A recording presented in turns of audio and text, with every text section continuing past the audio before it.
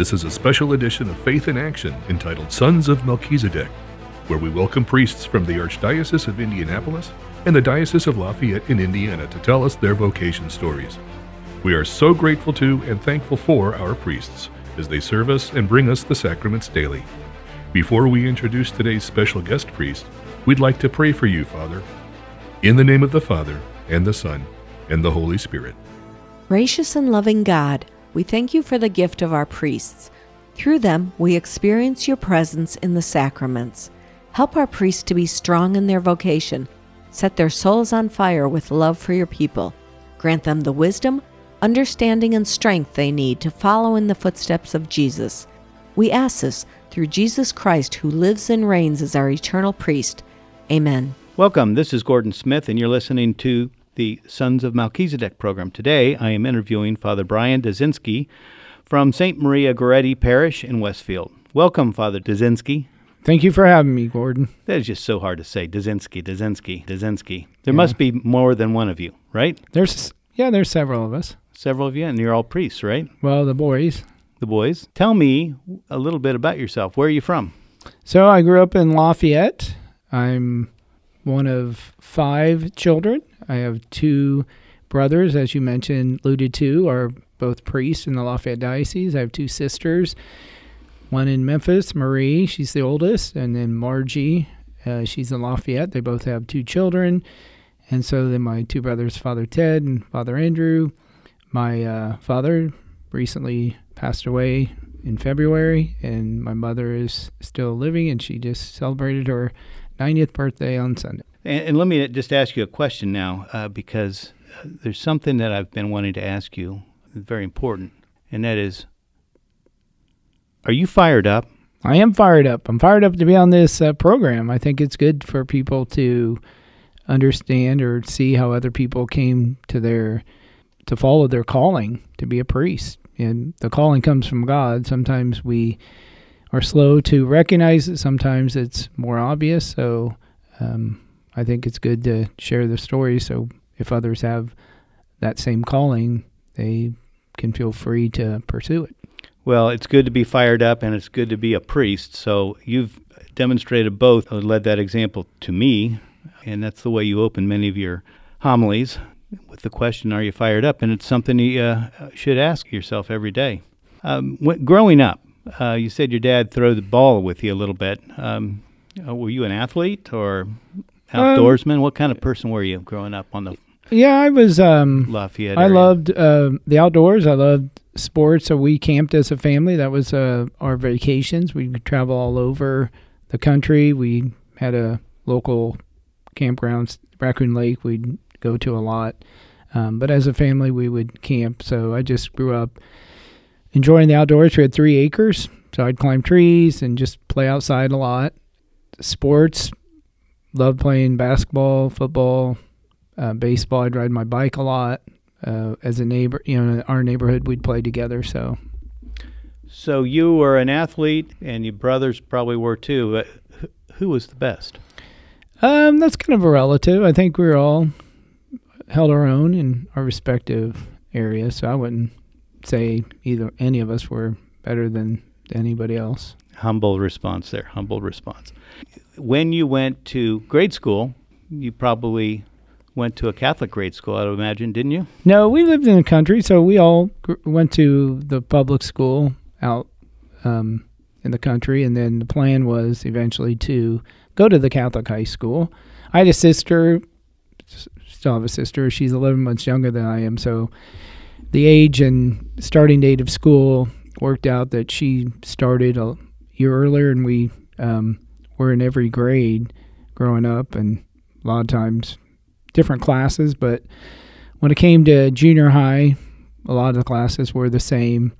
So we were discerning, the high school, and our parents gave us the option of which high school we wanted to go to, McCutcheon or Central Catholic. Initially, I was going to go to Central Catholic, and my sister wanted to go to McCutcheon, and then she switched, and I switched, and she ended up at Central Catholic. I ended up at McCutcheon. So no carpooling opportunities there. No. Did you get to Mass a lot as a family or individually? So we always went, like I said earlier, faith was second nature to us. We went to Mass every Sunday, every weekend. We'd go to the Holy Days of Obligation. When we went on vacation, I mentioned we went camping. We always made sure we went to church wherever we were.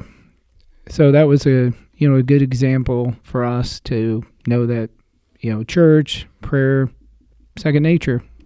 Sure. And what was your home parish? Did you have one? Yeah, our home parish was the cathedral, St. Mary Cathedral in Lafayette. So that, coincidentally, we have Catholic Radio Indy has a new radio station in Lafayette, and it's a good time to mention that our tower for that station is directly across from the 40 or 50 cement stairs right in front of the cathedral, St. Mary's Cathedral in Lafayette. So that is a big achievement that we've done in the last year. Father, you have a favorite saint? Who would be your favorite saint? I have several saints that I really love. I love Mary. Obviously, she's a given, I think, for most people, hopefully, as Catholics. St. Joseph. But outside of those two obvious ones, St. John Vianney, he's the patron saint of priests. And I was blessed when I was at St. John Vianney in Fishers to be the founding pastor there, and Bishop Higgy and I came up with the name together and chose St. John Vianney. That's the only St. John Vianney in our diocese, so that worked out really well. It's a good patron to watch over, ask intercession for my priesthood and the different things that I undertake in a parish. So that's definitely one of my faves. And then St. Francis Xavier Cabrini, who's the patron saint on my feast day, or on my birthday, which is November 13th. That's her feast day. She's the first canonized American saint, but she was a naturalized saint, so she was from Italy, and she just was a great inspiration, too, of coming over from Italy. She was afraid of the water, and she made that trip 25 times, even though she dreaded the trip. It just showed her dedication and her desire to do what the Pope had asked her to. And I love St. Patrick as well, so I was very blessed to be in that parish before coming to St. Maria Goretti. St. Patrick's my confirmation saint, by the way. So there is a new movie coming up very soon about St. Francis Xavier Cabrini, so that it looked very good on the trailer. Yes, I saw that after I was watching Sound of Freedom, and that was one of the trailers leading up to that. And that movie is out right now. It's about the child trafficking crisis in this country, and it seems like it's a very serious problem that we need to all pay attention to. It's a great movie. If you get a chance, you should go watch it. That will do. I have not had a chance yet. At St. John Vianney, you are a founding pastor there, and you are building a church from scratch. I think when it was just a cornfield or something like that, before the buildings started getting built. And that maybe went a little slower than you had hoped for. It was a great opportunity to start a new community, wouldn't you say? I don't know. I mean, it's a good parish, good community. They're just, doing their part to build the kingdom of God over in Fishers, Indiana, just north of Holy Spirit and Geist. So it's in a good area. There's a lot of growth out there, so hopefully the growth will increase. Sure, a lot of growth. One of the things I recall about going to Mass there occasionally was the St. Gertrude cards in the pews. Maybe St. Maria Goretti will get those one of these days. Yeah, St. Gertrude had a prayer to the poor souls in purgatory, and that's one of my devotions, is for the unborn and for the poor souls. So at the beginning and the end, what great prayer warriors to be praying for us here below, and we pray for them as well. You have a special devotion to the unborn. You've picked up the pro-life activities at this parish just because it's your thing, and it's a good thing. One of the things that strikes me about the situation that we find ourselves in this country is that men did not stand up in 1973 the way they should have to defend women and to defend the unborn. But really, it's defending the unborn is really defending their mothers as well and taking care of them and not putting them in that position. So you want to explain a little bit about how that works in your devotion? Well, I mean, I think first and foremost, I think it's a foundational issue. If we can't protect the most vulnerable in society, which is in the mother's womb, then how are we going to protect them throughout? And I think that's where, if we get this right, or if we get it kind of corrected, so to speak, then it'll help with other issues. Because like I said, you can't like just put a finger in a dike and try to stop the water from coming out. You got to really have that foundation so that it doesn't leak. And with that, we need to take a short break. We'll be right back with Father Brian Dudzinski from St. Maria Goretti after this announcement.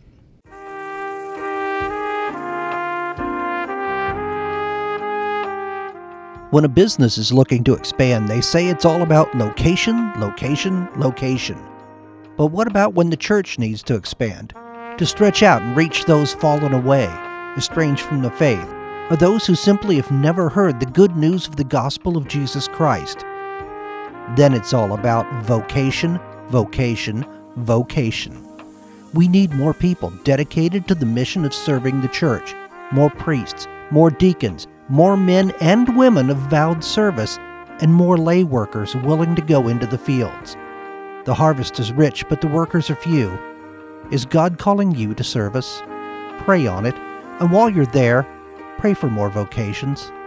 A simple request from your friends at Catholic Radio Indy.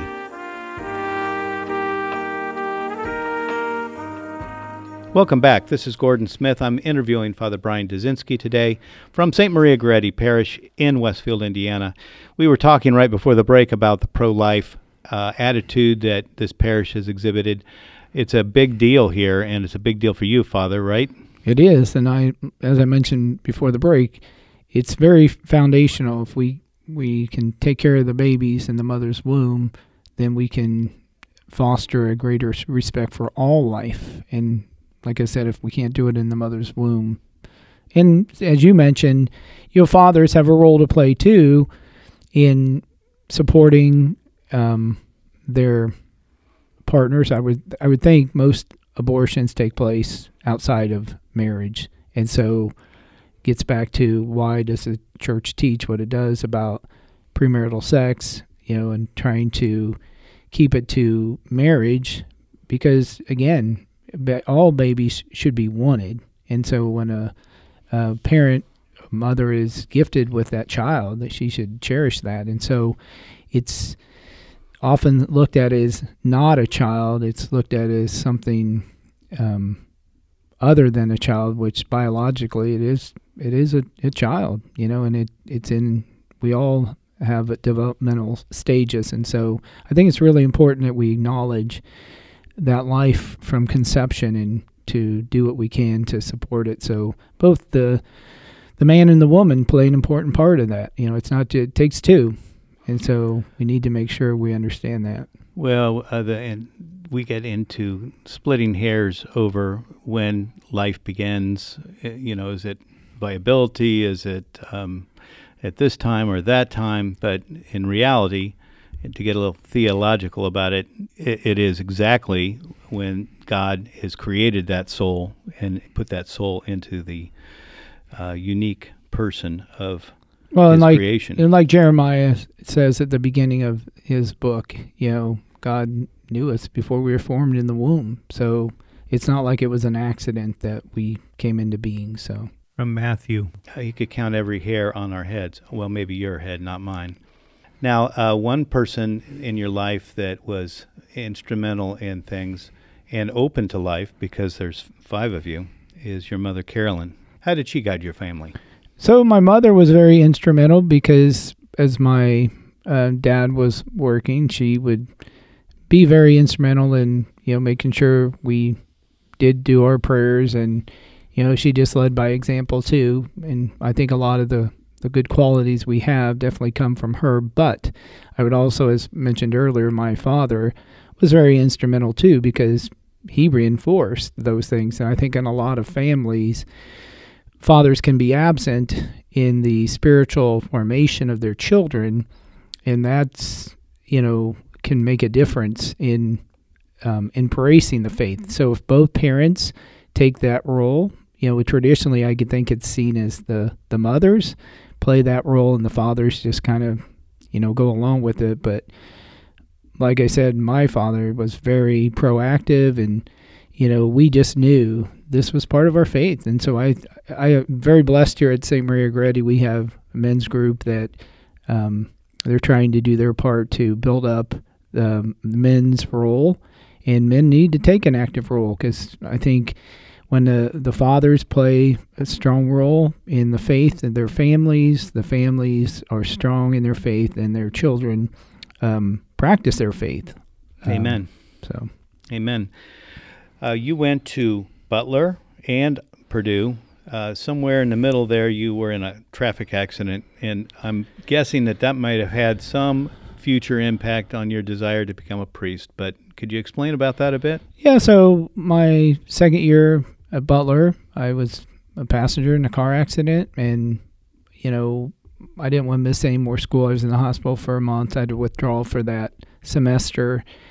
And while I was in the hospital, I didn't want to miss any more school, and I had a brother, Father Andrew, who was a senior at Purdue, and so I knew he could help me get around because I was unable to walk for a while. So he was very instrumental of helping me. And initially, I would say, looking back, it didn't have any direct impact, but I think it's like the story of Joseph. In the Old Testament, in Genesis, how Joseph was sold into slavery and God brought good out of that. You can just see the path that it took, and then he was instrumental in saving, the surrounding area from the famine that took place. In my vocation, God sent me on that path, unbeknownst to me, that I would be at Purdue and that I would kind of redirect my focus, and then things just fell into place. I was very blessed. I got a scholarship from General Motors that paid for my schooling, my books. I had 2 summer internships with Allison Gas Turbine in Indianapolis. But as I was at Purdue, getting ready to interviewing Father Kevin Haynes was a new associate at St. Mary Cathedral, and I met him, and he just kind of, I think he saw that I might have a vocation to the priesthood. And so we just kind of hung out together every night after I got off work. I'd go over to the cathedral and we'd pray night prayer, sometimes rosary, and we'd just talk about the faith. And it made me think, maybe this is what God's calling me to, because I saw in his priesthood how much he loved the faith, how much he loved God, how much he loved God's people. So that was very instrumental for me as well. I think initially the vocation was fostered by my parents in showing how important the faith is. I was dating a girl at the time, a nursing student my mom actually had, fixed me up with. And while I was waiting for her one evening in her apartment as she was getting ready, we were going out, I was looking through her books, and I saw a book called Abortion, the Silent Holocaust. And there were just, each chapter started out with a quote, and one really caught my eye was, "It all seems so wrong," I said to myself. "Why doesn't somebody do something about it?" Then I realized I am somebody. And so for me, it just kind of hit that, hey, if you care about your faith, you have to be willing to do something. And so to me, it kind of was like, you should be a priest. And if not you, then who? Exactly. And I can't complain about it. So as a priest, I've never really been one to complain about things. I just do it, and help others. So I feel God, again, was working in the different situations, getting me to Purdue, dating this girl, looking at that book, and sending Father Kevin there. I mean, he literally had just got there, and we just became friends. And I was interviewing for jobs. I had 2 different job offers, but I was like, okay, if God's calling me to be a priest, I want to give him my best, not the rest afterwards. So I just said, okay, God, if you want me to be a priest, you're going to have to guide me. And he did. Here I am 26 years later. So that's a job, and you're doing it, and we thank you for that job because it's a vocation job, and it's a vocation calling. This is a show about vocations. And Father Kevin, you mentioned sort of maybe provided some guidance to you while you were at Purdue, which was an unexpected trip from Butler. But then you perhaps could have been credited. You could be credited with maybe leading some of your brothers into the priesthood.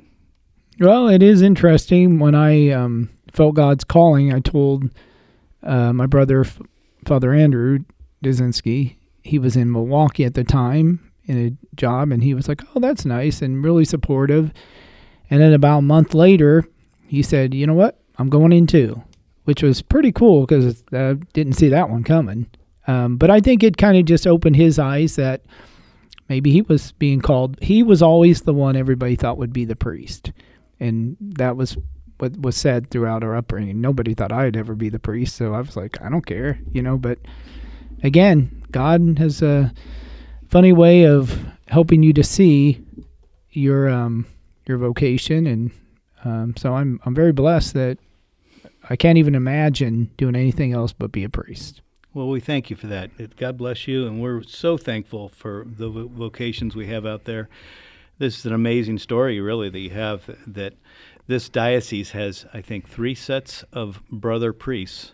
Mm-hmm. So that's an amazing story in itself. I'm going to move on to what you did once you were in seminary. Where did you go to seminary? I went to the Josephinum in Columbus, Ohio. It's called, the full name's Pontifical College Josephinum. And was that typical at the time for the Lafayette Diocese to send their seminarians there? Yeah, we sent them to 3 different seminaries at the time: St. Meinrad, the Josephinum, and then Mundelein in Chicago. And which is where your brother, Father Ted Dudzinski, went. Mm-hmm. And I did ask him when I interviewed him about that. That was the site of a Eucharistic Congress many, many, many years ago, and one of the churches on that site was built for that occasion. We have a Eucharistic Congress or Eucharistic revival coming up in the summer of 2024 in Indianapolis. What are your plans for that, and is that an important thing, Father? Yes, I think it's very important to continue to promote the importance of the Eucharist. I have strong devotion to the Eucharist, as I would hope all priests do, celebration of Mass, adoration. Archbishop Fulton Sheen was very instrumental in my love for the Eucharist. I read his autobiography, Treasure in Clay, when I was in the seminary, and he talked about his devotion, his holy hour every day. 2 things he promised God. One was every Saturday he would offer votive Mass to our Blessed Mother, and he would do a holy hour every day. And so I was just really impressed by that, and it just reinforced the importance of the Eucharist and Jesus' real presence. So body, blood, soul, and divinity. I've tried to do that every day of my priesthood. It's been a holy hour first thing every day, giving the day to God. Thank you for that. And I'm going to break away and do a little story here that Father's not expecting me to say, but my wife and I have been involved with the baptism ministry here at Maria Goretti for many years. And when Father Dudzinski first got here, I sat down with him to tell him what we'd been doing and ask if that was what he wanted to continue doing. And he said, well, frankly, Gordon, this is the only parish I've ever been at that I didn't conduct that class myself. But he said, tell me what you're doing, and I'll see about it. So he sat in a class and came back, and we met again, I think. And he said, well, that's fine. What you're doing is fine, but there's a few more things that may be being left out. In retrospect, I think what he detected was we were concentrating a little bit, and the class actually was for parents of that wanted to baptize their children, and it was important that we instructed them, but we were instructing them maybe a little too much on the mechanics of baptism, the oil charism and the baptismal candle being lit from the Easter candle and so forth, but not the theology of baptism. So we got a little outline after that meeting, and we've been sticking to that outline ever since. Could you explain a little bit about baptism and how it works? Yeah, so I think the two things that are really important to understand about baptism is it takes away original sin and we receive God's life. Those two are really important to understand.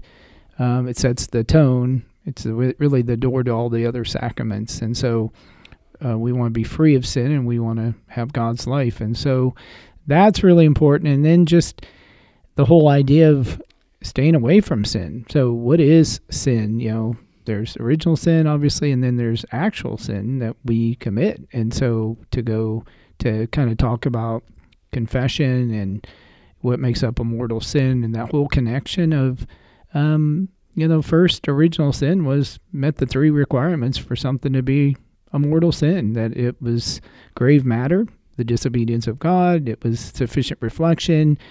Eve said to the serpent, when asked, did God really say you couldn't eat from the tree? And he said, if we even touch it, we'd surely die. And, and then she willfully did it. And she wasn't forced to. And so those are what make up original sin. An actual sin, mortal sin, and separating us from God. And we don't want to be separated from God. So just the understanding of that, and then just the whole, what happens when you are baptized. There are three types of baptism by water, blood, and desire. The things that we would talk about theologically, I would kind of be more didactic, and so we'd have these conversations, and I'd ask the questions instead of just telling them. And it was in asking the questions they realized, wow, I didn't really know this. But if you just tell them, they're like, yeah, I know that stuff. And so I just felt like it was a good way to help the parents understand the basics of their faith, and then hopefully a foundation to moving forward and helping their kids to embrace the faith later on. Well, sure. And it's not an insurance policy, and it's not done because Grandma said you should do it. It's done to bring new life to that child and make that child a creation in Christ. Amen. I want to thank you, Father, for your interview time today in the Sons of Melchizedek program and explaining a little bit about your upbringing and your desire to become a priest. We want to thank you for that. You're the best. I just want to tell you that. God is the best. And you're the best priest that I could possibly be interviewing right this minute. Yeah, this minute. So thank you for your vocation. Thank you for realizing that we need tools to get us to heaven. Amen. You've been listening to a special edition of Faith in Action entitled Sons of Melchizedek. Join us again next time when we'll feature another priest from the area. If you are interested in having your priest appear on this show, please contact us at Catholic Radio Indy.